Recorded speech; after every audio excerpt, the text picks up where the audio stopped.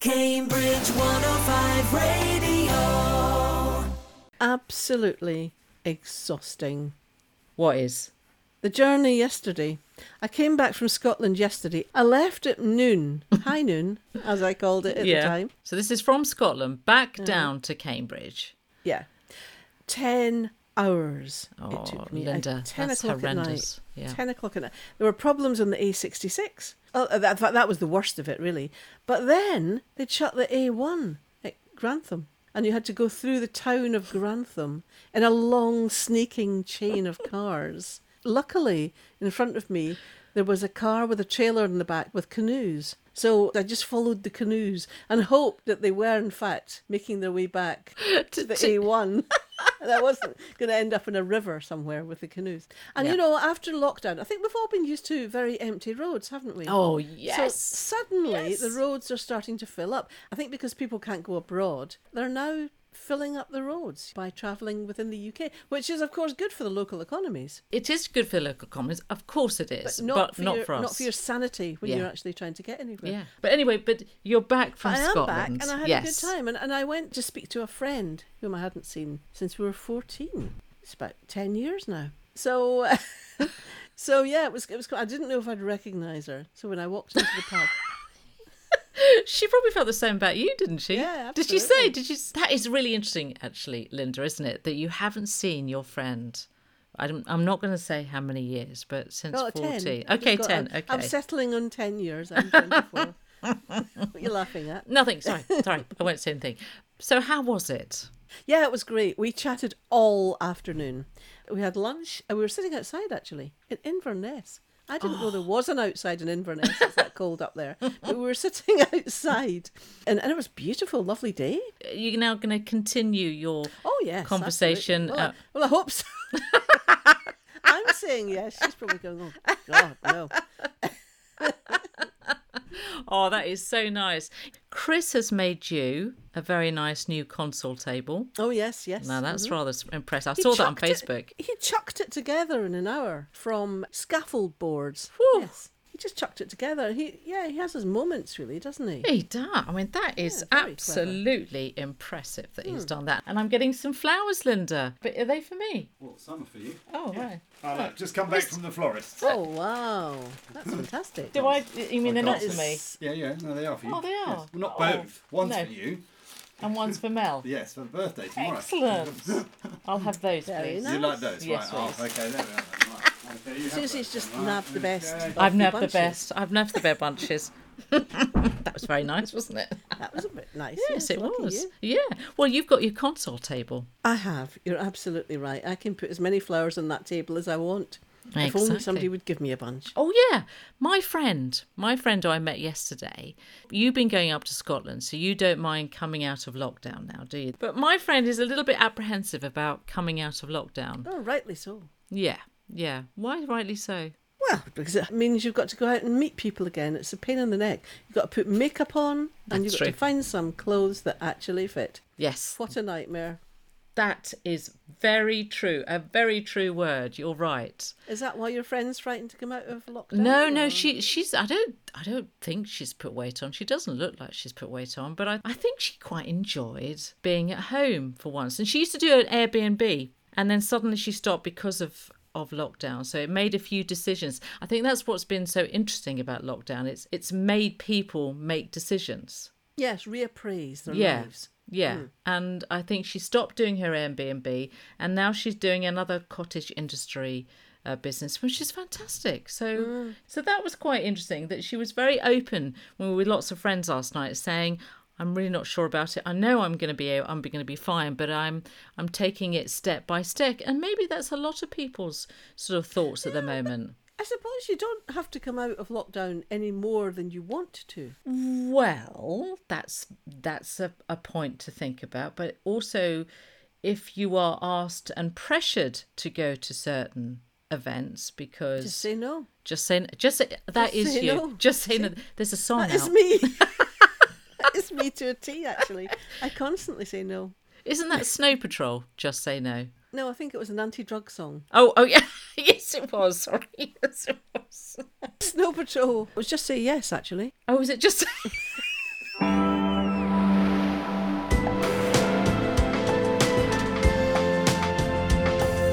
You're listening to Women Making Waves radio show and podcast, brought to you by Susie Thorpe and Linda Ness. This show is all about women doing extraordinary things. The last 40 years have made quite a difference, haven't they, in the way that women are perceived, treated. When you think back to 1980, it was very, very different. So it's been really interesting to hear two women in conversation about going to Cambridge University 40 years apart. Yeah, and then of course we caught up with another interesting lady, Annabelle Williams. She is a world-renowned vocal coach to the stars, and Annabelle was vocal coach on Britain's Got Talent, The X Factor, and I Can See Your Voice.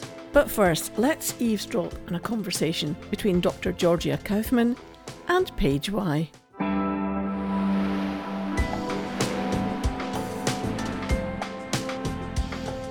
You're about to hear two women in conversation about their very different experiences at Cambridge University. Author Dr. Georgia Kaufman was in the first intake of women at Queen's College in 1980. We had to sit exams, so we had something called seventh term entry. So after A-levels, people stayed in school. Well, those who could afford to stayed in school for a seventh term and then sat entry, which was, of course, a huge disadvantage to people from state schools who sat from fourth term against people who were staying in school for an extra term. So I think they got rid of that system. So it used to be exams, and then if you passed those exams, you'd be called for interview. But I think that probably was quite different for you. And well-known YouTuber Paige Y joined Jesus College in 2018. Yeah, so did you have your grades before you ended up applying to Cambridge? I had my A-level grades, and in fact the smart schools would have special Oxbridge classes, and I wasn't allowed to do it because I wasn't expected to get good grades.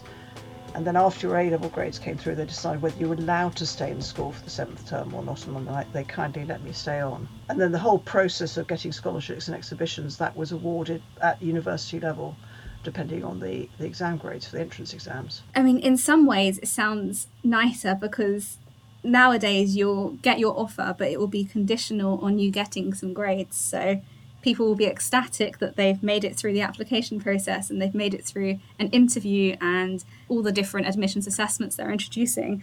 And it'll come to it and they'll miss by 1 mark maybe in their exam the grade they need, and the university can turn around and say, sorry, we don't want you. And then there's no interview. The interviews are just very early on, so you'll be having your interviews over a year before you end up going. And no assessments, no tests, nothing. Again, assessments are very early on, so either while you're interviewing back in the autumn before you'd end up going if you get an offer, or even while you're still at school. I think different exam centres now hold their own admissions assessments. So there's a lot of hurdles now. I think each time you're thinking, oh gosh, am I going to get through the next hurdle? But because it's so early on and they'll make the offers as well right at the start of the year in January, you won't sit your exams until 6 months after that. And if all goes wrong at that point, then it's bad luck. It sounds like what they've done is they've systematised it, because what would have happened is if you're going from a state school, you would have done the exams in the November of your second year in A-levels, whereas the people from independent schools would have been doing it after A-levels. And so it was a huge disadvantage to the state school applicants who were doing it a year out. So by doing it this way, they've systematised it, so everyone's doing it before A-levels. It does seem a lot more fair. Seems a lot fairer. But the interviews were what kind of the terrifying process, or fun, depending on how you looked at it. Yeah, that definitely hasn't changed. I came out of my interviews as well thinking, gosh, I've blown that.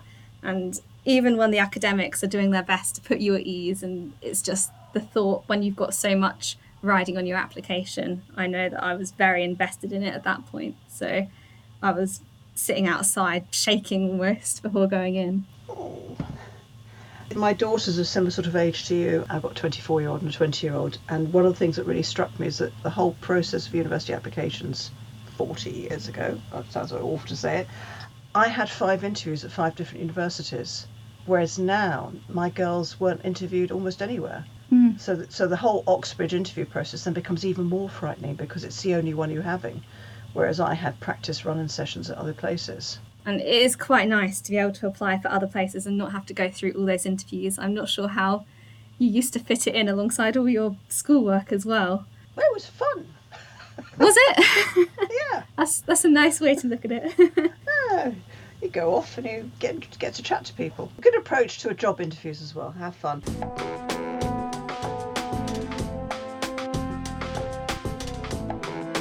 So what I'm really curious about is what it's like now in terms of the male-female ratio. So at my college, in my cohort at least, it was almost 50-50 split. I think the males did what have college? a slight majority. This was Jesus College. I did sciences, physics in particular, so I had most of my course mates being boys, but I didn't really mind that, to be fair, and I didn't ever feel like I was separated from them in any way.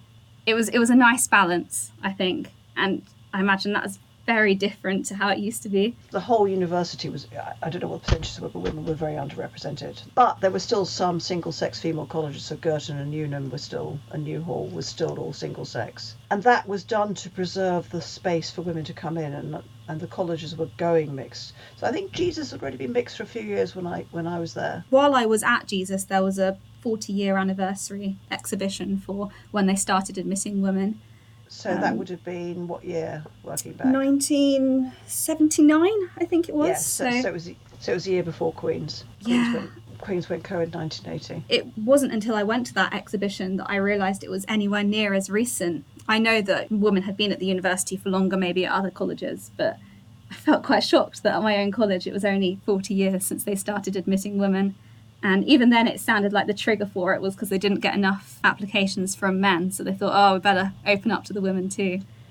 Well, what they realised, it was a roll-on mushroom effect, so they realised that as colleges began to go co-ed, and I can't remember what the order was, those colleges then became the most successful academically, because Right.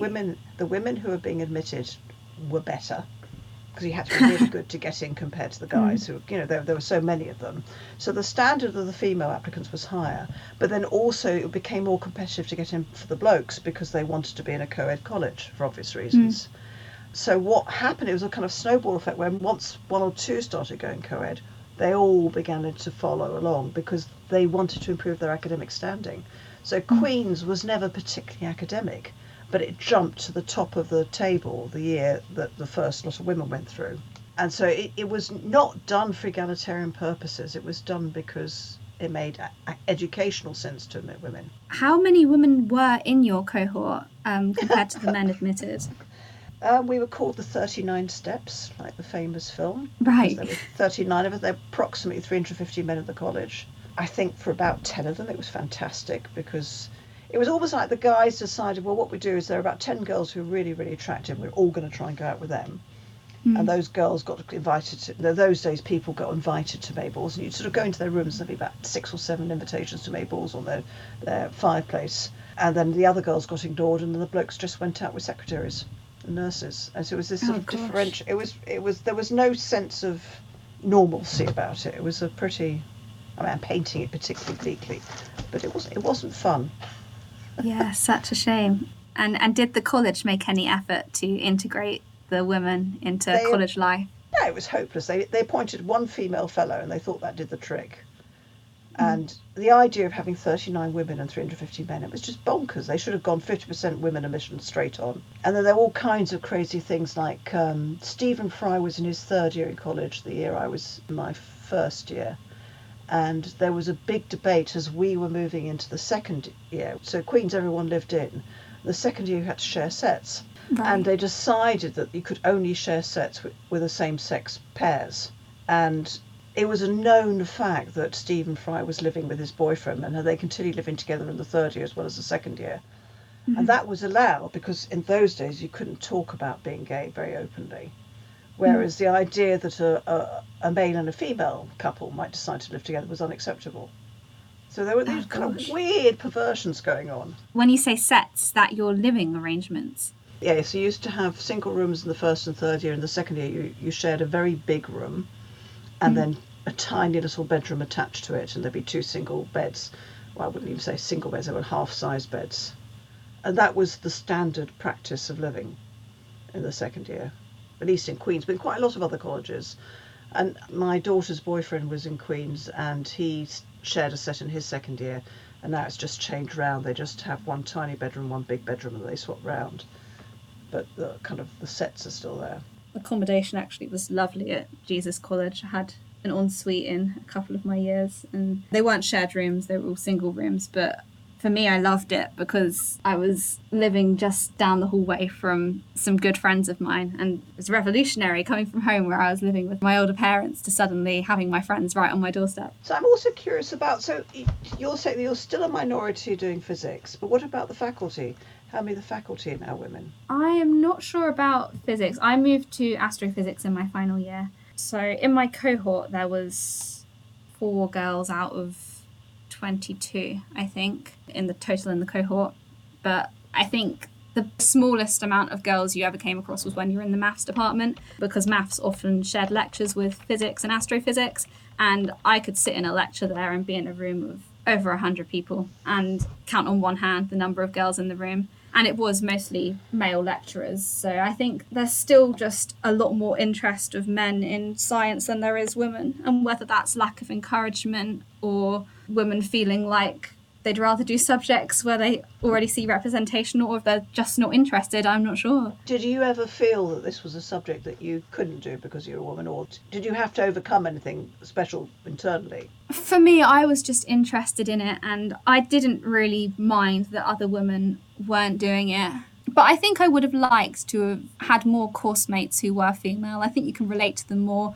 You know, sometimes you would see a bit of lad culture going on around you and maybe not integrate with your course mates so well when there's not as many females around. But in general, I made some really good friends on my course, male and female. So I really did have a very lucky experience. I'm guessing in your day you didn't have college families or anything like that, because that was what they've come up with these days to integrate us into college. No, we didn't. Paige, tell us about the proposals. Where is it a house mother and father sometimes propose to each other? I've seen big signs up saying, "Will you marry me?" Yeah, no, everyone went all out with the proposals. One of my friends proposed on a punt, actually, while we were out on a punting trip. I got proposed to with a bag of Haribo rings, I think. It's something that everyone throws themselves into, and people outside Cambridge just don't understand and think it's very weird. So it's not signed by the college. You have to choose your spouse. Yes, you have freedom to choose your college spouse. You can have more than one college spouse as well if you like. There are no rules. You get assigned college children, which is the nice part. Because so you get the assignation of children, but not the spouse. Yes, so yes, weird. That's correct. And it was nice though. And do people choose their co-parent along the lines of suitable co-parents, or someone they want to ask out on a date or something? No, so normally you won't date your college spouse. That's normally frowned upon, and people say don't do it, because if all goes wrong with your dating life, then you're still bound to them with this college marriage, so it's not a good idea. In general, they say don't marry someone from your subject, because if you have different subjects, you can have a bigger variety of college children who'll do different subjects, and you'll have more wisdom to share with them when they arrive. But it is lovely. It's a way of getting to know people across years, I think, and networking in college. So when you were presented with your Haribo rings, I suppose you have to say yes. I felt too awkward to say no, so I did accept. I got 2 college proposals in the end, so I felt too bad to say no, so I ended up with 2 college husbands. And therefore a bevy of children. Yes, we had lots of different children. And do the families extend to the next generation? So when you're in your 3rd year and your children become college parents, are you then college grandparents? It depends how far you want to take it, really. Some people will get more into it than others. There is one particular quite well-known college family at Jesus College who have a family photo every year, and they send out a postcard in everyone's pigeonholes as well. So it started off with just the 4 of them, but as you got more and more generations, suddenly it was half the college appearing in this huge family photograph, which was very funny. And I did meet my college grandchildren, so I did recognise them as my grandchildren. You feel a bit bad, really, when you graduate and you can't look out for them anymore around college.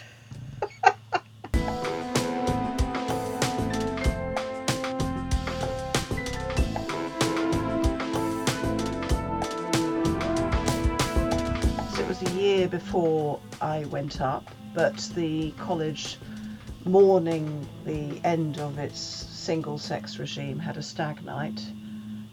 This is before your college families age, but they still had a stag night. From what I understand, they had a huge meal, like a formal dinner, in the new hall, and they got stripograms in and all sorts of stuff went on. I mean, it just sounded absolutely foul. And some people stood outside and protesting, some people went in, and some just ignored the whole thing. And people talked about it quite a lot when I first got to the college.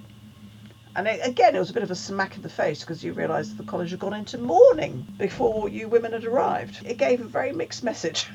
I mean, when we found out what sort of stuff had been going on, it wasn't very comfortable. That is shocking. Very shocking. I mean, I can remember some details which I won't share, but it just sounded very, very unsavoury, to say the least. Just a kind of drunken party. You just kind of think all these guys who got in, who were there, they were all bright. And they weren't Neanderthals, and what were they doing there? On the plus side, there were some guys who were outside protesting the whole way through, which is that's nice to know as well. Okay, so what was Freshers Week like for you? I mean, it was very short, actually. I don't think it's quite as wild as Freshers' Week at other universities, and I'm sure it's been like that way for a while. But I definitely had a lot of social events put on, barbecues to go to, nights in the bar, all mixed in with lectures that they were, of course, putting on in Freshers' Week too, because it's Cambridge. No, it was a fun time, and I managed to meet a lot of people across college in that time too. Did they put on Freshers' Week activities in 1980? Yeah, there was a sort of society's fair which you went along to, so you could decide which to join. Whatever it was your interest, you'd go along to they all had one little drinks party, or coffee party, or biscuit party, whatever. So it was all fairly low key. But I did realise halfway through Freshers' Week I'd been drunk about 50% of the time, and I just stopped drinking. Oh no! I just thought it was such a wake-up call to how the social life in Cambridge was very, very booze-orientated. Yeah. And I just thought that was not for me. And then the kind of, once you're in college, you could see all these drunken hordes of men running around on, whatever night after a game, and that was quite a hostile environment. I don't know if it's still like that, but if the rugby club would go on a boozer after a game, and it was a very male, boozy dominated environment. My suspicion is that the women drink just as much as the men now, and that's how it's equalised, but I might be wrong. Yeah, there are definitely some drinking societies still at the university which are quite controversial. Male and female drinking societies, actually, which I personally did not want to be involved with, but I can imagine that being very intimidating, especially if it's all just the men running around. No, I'm not talking about drinking society, I'm talking about the rugby club. Each college rugby club would literally, they hit the college bar and they would just go on the rampage afterwards. It's a shame because it doesn't really encourage you to join societies, does it? No, I mean, well, I kind of joined Amnesty International Society, and that was lots of peanut butter and coffee. Oh, lovely.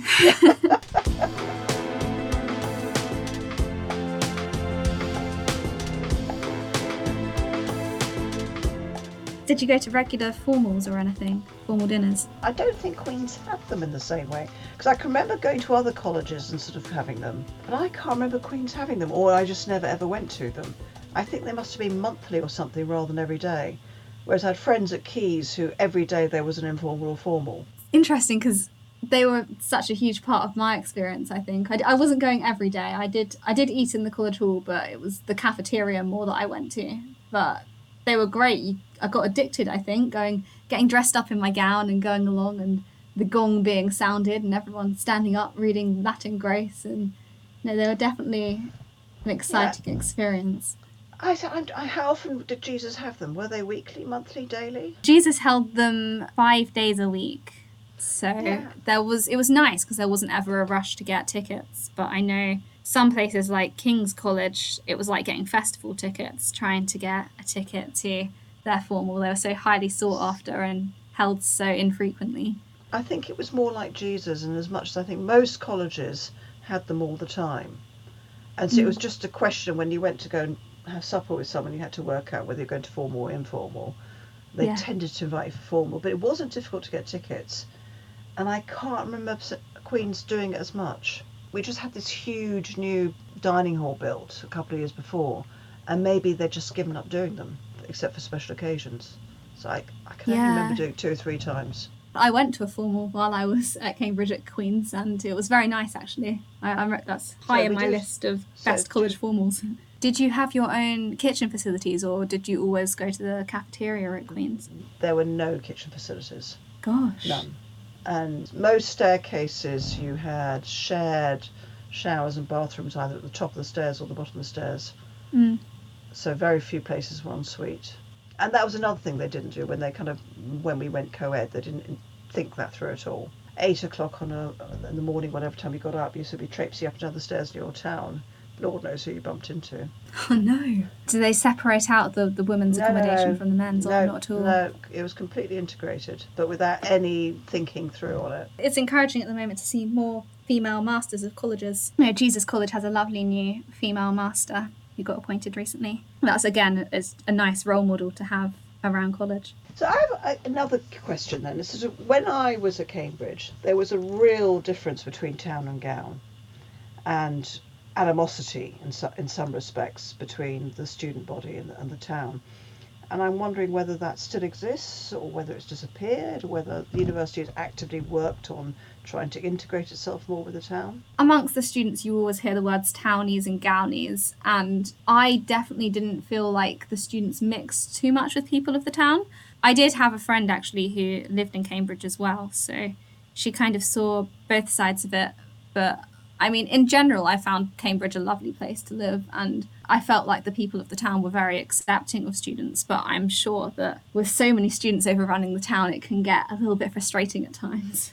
But there was definitely that separation. And even there's Anglia Ruskin University in Cambridge too, and I didn't feel that students of University of Cambridge mixed much with Anglia Ruskin students either. So there was that separation. I suppose the thing about the collegiate system is you're so insulated. I mean, so much of my life went on within college walls. We didn't actually Yes. go out very much into the town. It's like a bubble. I think everyone calls it the Cambridge bubble, and it definitely is that. You're also focused on your own societies and the inner academic workings of the university.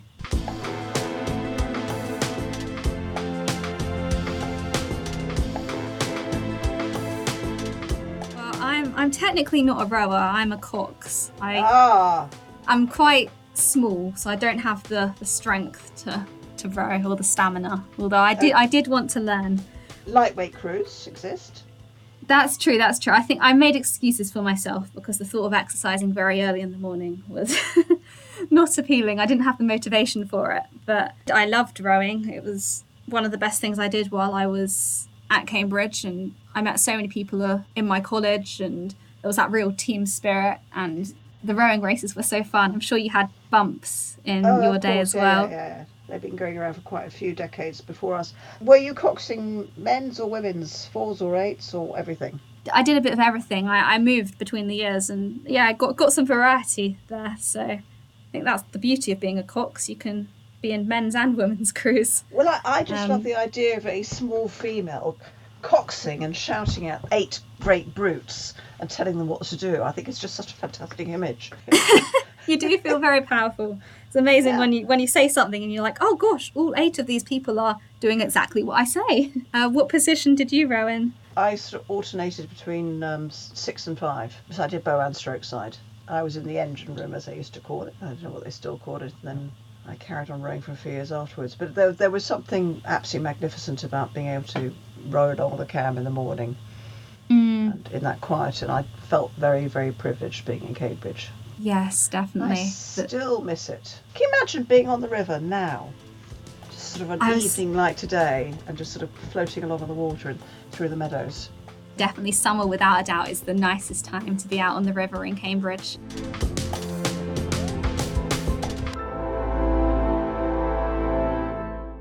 You've been listening to author Dr. Georgia Kaufman and well-known YouTuber Paige Y talking about their experiences of being at Cambridge University 4 decades apart. And coming up after the break, we hear from Annabelle Williams, a renowned vocal coach to the stars. Cambridge 105 Radio.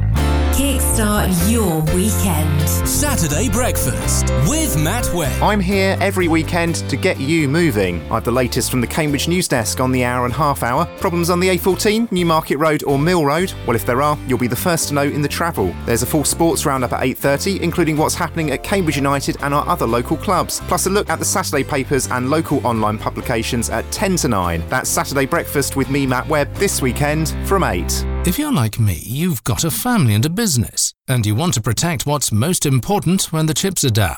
With Woodfine Solicitors, that's exactly what happens. I got a bespoke legal service from a friendly, expert team. They really listened to what was going on and tailored their recommendations to my situation, which was, well, that's another story. Anyway, the best thing was that it all happened online. A few simple clicks and I had my quote. That freed up time to focus on everything else. Get the help you need when you need it most. Visit woodfines.co.uk or call Cambridge 411 421. Woodfines, cutting through the red tape. What does your home need to feel complete? Gap Home Improvements have been helping customers give their properties that curb appeal for over 20 years. You've seen our vans in your area providing dedicated support to families across Cambridgeshire. Windows, doors, garden rooms, conservatories and warm roofs. We offer free quotations in a pressure-free environment. In person, on the phone or by video call, our consultants will help you realise your property's true potential. Call Cambridge 914 567 or visit gaphomeimprovements.co.uk today. Cambridge 105 Radio.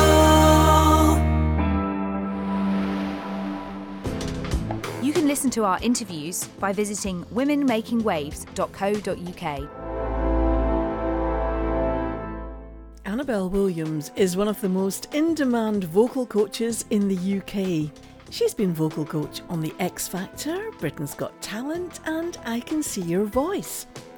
Annabelle has tutored top celebrities such as Amy Winehouse, Katy Perry, Ellie Goulding, James Arthur, Little Mix. The list goes on and on. Annabelle not only coaches, but is herself a performer with an amazing voice, and she has received accolades from the likes of Jamie Callum and Sharon Osbourne. Not content with all of that, Annabelle has recently created an app called The Vocal Coach, which seeks to help anyone who wants to sing. Thank you for joining us today, Annabelle. Thank you very much. Thank you for that lovely introduction. That was lovely. It wasn't exactly difficult because you've done so much and you're doing so much, actually. So tell us a bit about yourself. How did you become a vocal coach? Well, quite by accident, to be honest with you, because, I mean, I was always pursuing my career as a singer. And I think a lot of singers and instrumentalists tend to do a bit of teaching on the side, you know, to make a bit of extra cash. But what happened was I'd been studying music since I was about 11. And then when I went to London to study music, when it came to the sort of theory side of things, I was just a bit more maybe experienced than the other students in my class.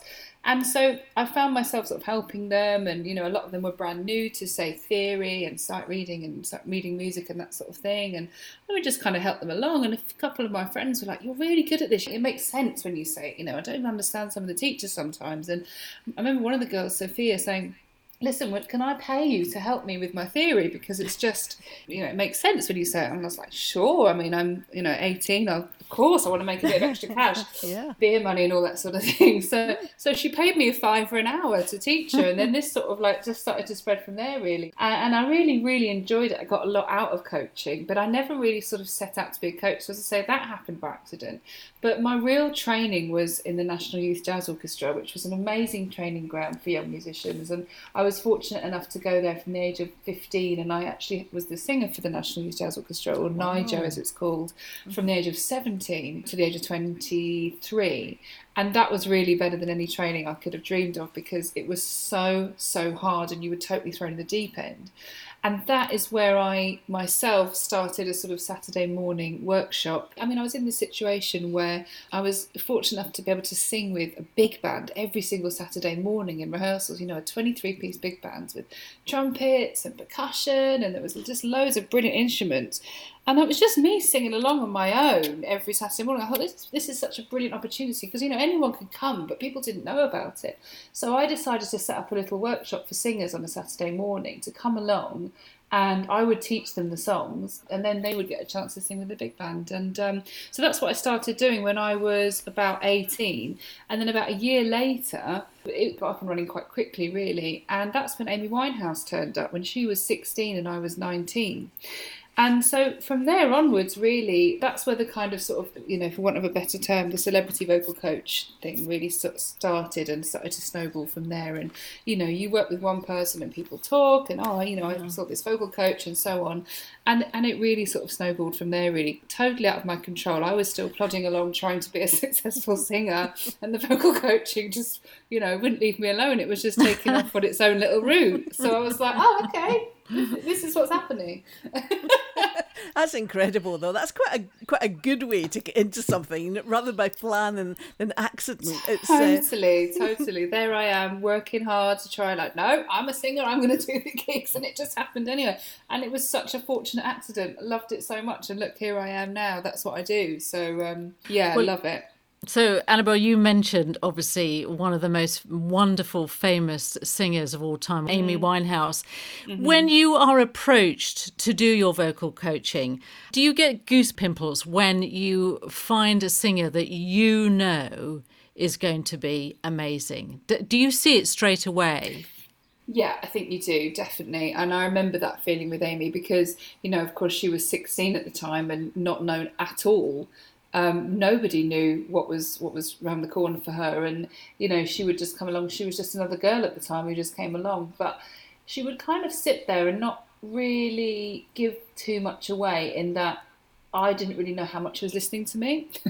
But then she would go out and sing with the big band once I'd taught her the song, and that's when you sort of, you know, you see all the instrumentalists play their instruments but all kind of looking at each other at the same time, like the eyes just going from left to right, like, wow, who is this? Oh, and fantastic. I think it's such a brilliant moment, and I think we all in the room knew something special was happening, which is just, I mean, it gives me goosebumps just thinking about it, because it was just such an amazing moment. And yeah, for sure, I'm very, very lucky when I work with artists, clients, people just starting out, people already established. When you first hear them, you know, and it's all about tone. You know, I love the different tones of people's voices, and that's what makes them unique, and it's my job to kind of not teach everyone the same way. So every single lesson I do with anybody is always different, because if I taught everybody the same way, they'd all sound the same. So I really like to work with them on their own unique sound and help them with their own sound, you know. On the same token, Annabelle, do you find there are clients that you feel at the beginning there's not a lot of hope, but then you're really surprised and you work at it and they become rather good? Yeah, and it's something like I always say to the kind of the naturally gifted ones, because when you get somebody who's naturally just a brilliant singer, or who can just do all the riffs and all the runs and has that agility, compared to somebody that wants to be able to do that and hasn't got that natural ability, I always say to the naturally good ones like that, just be careful, because don't just sit back and rely on your own natural talent, because what happens is the ones who don't have your natural talent work their butts off and then they end up overtaking you. It's really interesting for me to kind of see. I can think of a guy that I used to teach about 15 years ago back in Vocal Tech, which is now BIM in Fulham, and he was one of these, bless his heart, naturally wasn't there, but nobody wanted it more than him. And he did a diploma, then a 3-year degree, and then the master's. And by the end, well, he showed everyone how it was done. I mean, he really, really worked his socks off, and I couldn't believe the difference. And I love stuff like that, because it's like, yeah, do you know what? If you put your mind to it, you can really make massive changes. And yeah, it's important for the ones who have the natural talent, who could possibly be a little bit on the lazy side as a result, to kind of see this happening, you know. Yeah. You were a young carer during your childhood, and you say you were painfully shy. How did you get over that? Oh, I was painfully shy. Well, I'll tell you how I got over it. I was forced to be the lead in the school play when I was 15. Ah. I was a young carer, yeah. My mum had grand mal epilepsy from the age of 13. It was just the two of us, and so I was classed as a young carer.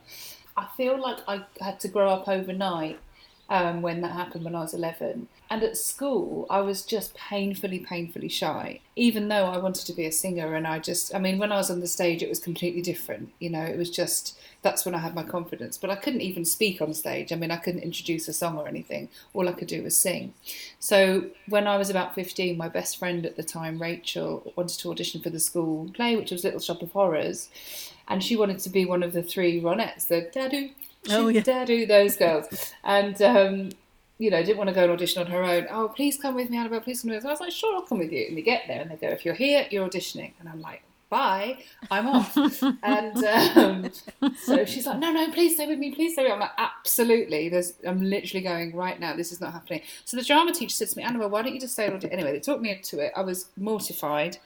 And long story short, they lifted the casting up the next day on the school notice board, and there it was, Audrey, Annabelle Williams. And I was like, oh, no, there's definitely been a mistake here. And I remember I burst into tears and I ran to the drama teacher and I begged her and I said, you can't make me do this, please don't make me do it. I can't do it, I literally can't do it, I cannot do it. And she said to me, you can do it, you were brilliant, and none of us knew you could sing like this, why don't we know that you can sing? And I was like, please. Anyway, I did it, and it was the best thing that could have happened to me. You know, I became popular overnight, and everyone suddenly knew who I was. And from that, the school band leader basically said, God, we didn't know you could sing. Who are you? Would you like to join the school jazz band? I'd like to take you to a national big band called the National Youth Jazz Orchestra. Wow. And that was it. Wow. That was it. That was the link. Right. So it changed my life. Did you know you could sing before you did that Well, audition? I felt like... My mum was a singer and my dad was a trumpet player. Funny enough, I'm a singer and I'm married to a trumpet player. And I just loved singing. I don't know that I think I always thought I'm going to be amazing. I'm going to be amazing one day. I'm not there yet, but I just always knew that when I grew up I'd be able to sing. And I thought, I'm not there yet. It was always this sort of in the future type of thing. I never in a million years thought at that moment that I could sing. Yeah, I mean, I grew up listening to Stevie Wonder and Ella Fitzgerald, and that was always that sort of music was always played in my household. So I was always singing, but I always thought for me it was in the future I'll be able to sing. So to get that recognition at 15 was bonkers. I had no idea. Annabelle, what strikes me there, I've always thought of two teachers when I was growing up that really helped me along the way, because I was painfully shy too, and I still remember them to this day, what they did for me. So I'm guessing that you've got some very motivational or inspirational teachers in your past that have helped you through your life. Absolutely. So that guy who ran the jazz band is one of the most amazing guys. He's in his 80s now. His name's Bob Power. So he's based in St Albans. So if you're listening, Bob, he knows, and he'll be terribly embarrassed. He's done so much for young musicians over decades and decades. He's still going now. He's still running big bands for young people in St Albans and sort of Hertfordshire area where I'm from. So he is just magnificent, and bless him, he comes to my Pizza Express jazz gigs and Ronnie Scott's gigs and things like that. So he's wonderful. I mean, he really did make such a difference. And as I say, the link there between school and NYJO, the National Youth Jazz Orchestra, that was down to him. Well, and also the teacher at the school who said you're going to be the lead singer. Yeah, for me that was a pinnacle moment for you. Yeah, the drama teacher, Philippa Church, absolutely, who cast me, and she actually said she wrote something on my leaving book, which I didn't understand at the time, and I look back now and I completely get it. But what she wrote was, "I hope your policy of dizziness gets you far continues to work for you." Oh, that's great. I remember going round to people with my leaving book going, does anyone else not understand this? I've not got a clue what she means. I didn't understand it, which was ironic and sort of perfect, really. And then years later I look back and I'm like, oh, okay, I think I get it. You've worked on big TV shows like Britain's Got Talent and The X Factor and I Can See Your Voice. How much pressure is involved in working with contestants on these shows? Oh my gosh, I'll be honest with you, so much pressure. And I mean, it's now I'm sort of 9-10 years down the line of doing these shows, it's a very different experience now, and I don't really know how I did it when I first started, because working in live TV as a vocal coach is so different as working as a vocal coach in any other environment, really. I'd obviously been vocal coaching for years up until that point, but when you get working on live TV, it's a completely different ballgame, but it is brilliant. It is so exciting. You know, quite often you've got minutes, seconds sometimes to produce instant results, to get people calmed down, to get them on stage. And especially shows like that, you know, you've got sort of people that have, often these people have never been on stage before, never held a microphone before. And people at home watching can forget that because it all looks so polished and so fabulous and sparkly. But actually, these are real people with day jobs and insecurity issues and shyness and all that sort of thing. And it's crazy what these people achieve. So there is loads and loads of pressure. And no matter how much you prepare somebody for that, those few minutes before they go on are really, really crucial. I'm with them the whole time. We're breathing. I'm holding their hands. They're surrounded by hair, makeup, stylists. They're getting hair sprayed and lip gloss applied and all that sort of thing. But I'm just there with them going, listen to me. I'm here with you. It's all fine. Let's breathe. Let's not ruin it now at the last stage. That sort of thing. So it's really high pressure. So I have to keep them really, really calm. And the mantra that you have, it's okay to not be okay, is that something you've learned to sort of relay to your clients and obviously the contestants on these shows? Absolutely. And it's something, you know, we all kind of learn how to cope with things as we get older. And I just wish I'd known it when I was younger, because my husband and I had an old jazz teacher that used to say to us, don't sweat the small stuff. And it's so true. And when you are in environments where you just think the world's ending and this has not happened and you're stressing over things, that sort of phrase, it's okay if you're not okay, it's okay not to be okay, it's just so important. And I think now more than ever, with the way that the world is and the way people are coping with their mental health and anxiety, I mean, everybody's is on the increase, and everybody's suffered and everybody's really going through it in various levels and to various degrees. I think just knowing that it's all right and that everyone else is in the same boat is really important, and just, you know, trying not to fight it some of the time is the best way to deal with it. And with that in mind, you've developed an app, haven't you? The vocal coach. What made you even think of doing that, Annabelle? Well, yeah, I mean, God, what else are you going to do in lockdown? Make an app. True. Good answer. Well, yeah, I mean, this is something that has been a sort of an idea of mine for about 5 years now, 5-6 years. I had this idea years ago because without even realising it, it wasn't until somebody pointed out to me that I had my own methodology, and I thought, have I?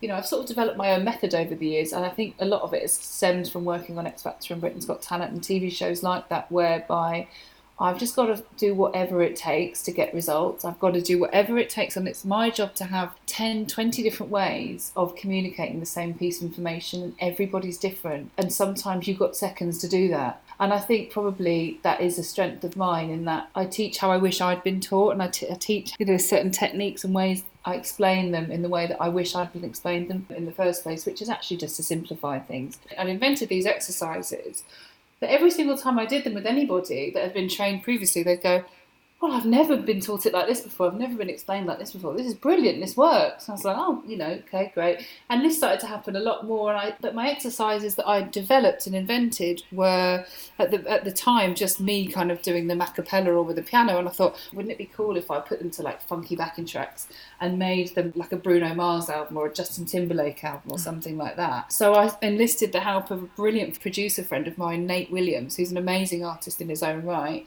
And we got cracking, and he's made backing tracks for me for 28 of my exercises.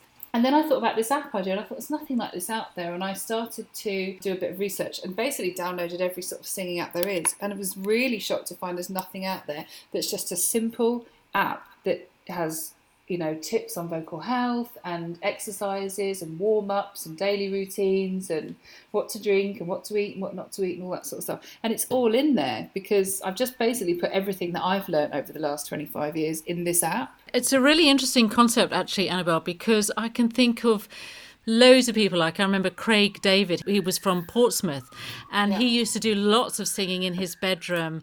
But to have an app that literally helps you, gives you a chance to go somewhere, is incredible. And you're right, why hasn't this been done before? It's nuts, isn't it? It's totally bonkers. Why hasn't it been done before? You know, every app that I've downloaded is, you know, there's nothing really that's just got a list of really good exercises that work. And I was really, really surprised to find it. So I thought, right, I'm doing it. And I think because it's been made by a singer, by me, who is a singer, I understand and have gone through everything that the people who are using this app have gone through, because I've been a jobbing, working singer all my life. So I know what it's like when you lose your voice. I know what it's like when you're nervous. I know what it's like when you've got to pick out harmonies. I know what it's like when you've got to do ad-libs, you know. So all the things that I know singers are crying out for help with, I've been able to put into this app. And I wanted to make it for different types of audiences. It is for existing singers to be able to use, you know, whether you're an artist on tour or a backing singer or a vocal coach yourself, or a singer on a cruise ship or doing a wedding, or whatever type of singer you are. There is warm-ups for you to get you set up for your gigs and your functions and your concerts. But there's also exercises if you are just starting out. Like you say, if you're a bedroom singer and you don't really know where to start, you know, all the exercises are kind of marked easy, medium and hard. So if you're just starting out, you just go to all the easy ones, and then each exercise has a little video of me explaining exactly how I want you to do the exercise, exactly how to do it safely and effectively. That sounds absolutely amazing, actually. And you're right, I have no idea why no one's done this before. It sounds good. But to have someone, you know, frankly, of your calibre, to have access to that information just sounds absolutely Well, I think that's amazing. it. The idea is you've sort of got me there with you in an app, you know. Yeah. So, yeah, I'm very, very happy with it. And we're right in the middle of the second phase at the moment, actually. So I wrote 18 exercises and videos last year when it launched, and I've just had the first year of it. And now I've just written 10 more exercises, which I'll be releasing in about 3 weeks, when we go to subscription, which will be exciting. Excellent. And you also perform with your own band, don't you? Yeah, I do. I mean, when I get the opportunity, it's not as much as I would like, because it's just so busy with the vocal coaching and the TV shows and stuff. But I do have my own band. I've been performing at Ronnie Scott's since I was 17, and I perform regularly at Pizza Express Jazz Club in Dean Street. I'm kind of trying to envisage you, Annabelle, kind of thinking, oh, I'm off to Ronnie Scott's to sing again. You know, most people would give their eye teeth. You know? Yeah, exactly.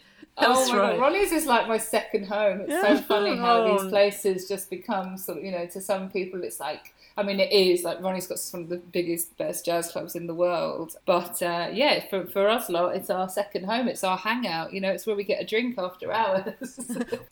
And about looking back now, when you we've been talking about how painfully shy you were and how you were pushed by your teacher, and how much you have achieved and you'll continue to achieve. Would you look back at yourself, at your younger self now? What would you say to yourself and to other young people that are thinking about going into singing or being a vocal coach and who are painfully shy? Yeah, I mean, it's a brilliant question, because I wish I'd known how it was going to go, because you just are so terrified when you're younger. If anyone who's listening or anyone listening who has kids who are painfully shy, like honestly, singing is like therapy. So if you can get into something that gives you confidence, whether it's a sport or singing or dancing or acting, just things like that really do get you out of your shell. Because if you find something that you're good at, or even if you're not good at it, just something that you love, doesn't matter if you're good or not, just do something that you love. It will give you confidence, and I think that's and throwing yourself in a deep end is so important and so good. You've got nothing to lose, no one's going to die, just do it and just go for it. You know, it's only music, we're not paramedics, we're not saving lives here, we're singing, it's supposed to be joyous, it's supposed to be wonderful, and it is absolutely like therapy. And you ask any singer, they will tell you this is my therapy, this is how I get through things. And you know, singer-songwriters, that's their vice, that's how they tell their story, that's how they get the pain out and get it down, is by writing about it. So whenever anybody I coach or work with is going through a difficult time, first thing I say is get it down, write it down. You know, turn this into the most beautiful song that was ever written, turn it into your best ever song. Get all the feelings out, because that's when you're going to be writing at your best. You know, it worked pretty well for Adele. So yes. Just a bit. So if you've got a broken heart, don't worry, write a song about it. Yes, exactly. Another divorce, another fortune. There you go. Annabelle Williams, I've absolutely loved talking to you. Oh, I've loved talking to you. It's been brilliant. Thank you. Thank you for coming on our programme. And I would recommend any singers out there or would-be singers, you go in search of the Vocal Coach app. Where can you get it, Annabelle? Is it on all platforms? Yeah, it's on all platforms, Android and iOS. And yeah, it's just called the Vocal Coach. It's a little gold and white symbol. You'll find it there. Thank you very much, Annabelle. It has been an absolute pleasure to talk to you. You are very inspirational. You really are. Yeah. Really Thank nice. you so much for having me. Really, really appreciate it and love talking to you.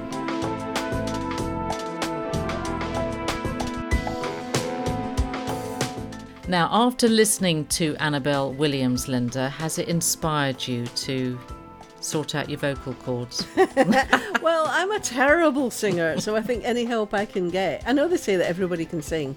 I don't think that's true. Oh, well, I think you've my got... tone is all wrong. Well, you think that. That's okay. You might be a double bass, though. No, I'm not. I can't go very low. I am a high singer, but no, it's not very good. Doesn't sound very good. People roll their eyes. Anyway, it was really good, wasn't it? Being able to was catch up with excellent, these. Yeah, yes. absolutely. Yeah, and also, of course, we had Dr. Georgia Kaufman and Paige Y, who were talking about their take on attending Cambridge University 40 years apart. And the differences, quite astounding. I mean, 40 years, it sounds a long time, I suppose, when you say it, but when you say it was 1980, that's not all that long ago from my point of view. And yet, their experiences completely different, and the way that things have changed. I had a feeling that Georgia Kaufman would be quite happy to go to Cambridge now, if she could. I think you're absolutely right. I don't think that Paige would want to go back to university in the 80s, maybe. I don't think she would. She was really surprised as well, the way it was. Yeah. Well, you can contact us via social media on Twitter and Facebook at WomenMW or on Instagram at Women Making Waves Radio. And you can also find us on cambridge105.co.uk or visit our website womenmakingwaves.co.uk, where you can hear all of our interviews. And if you can think of a woman that we should be talking to, we'd be delighted to hear from you. See you next time.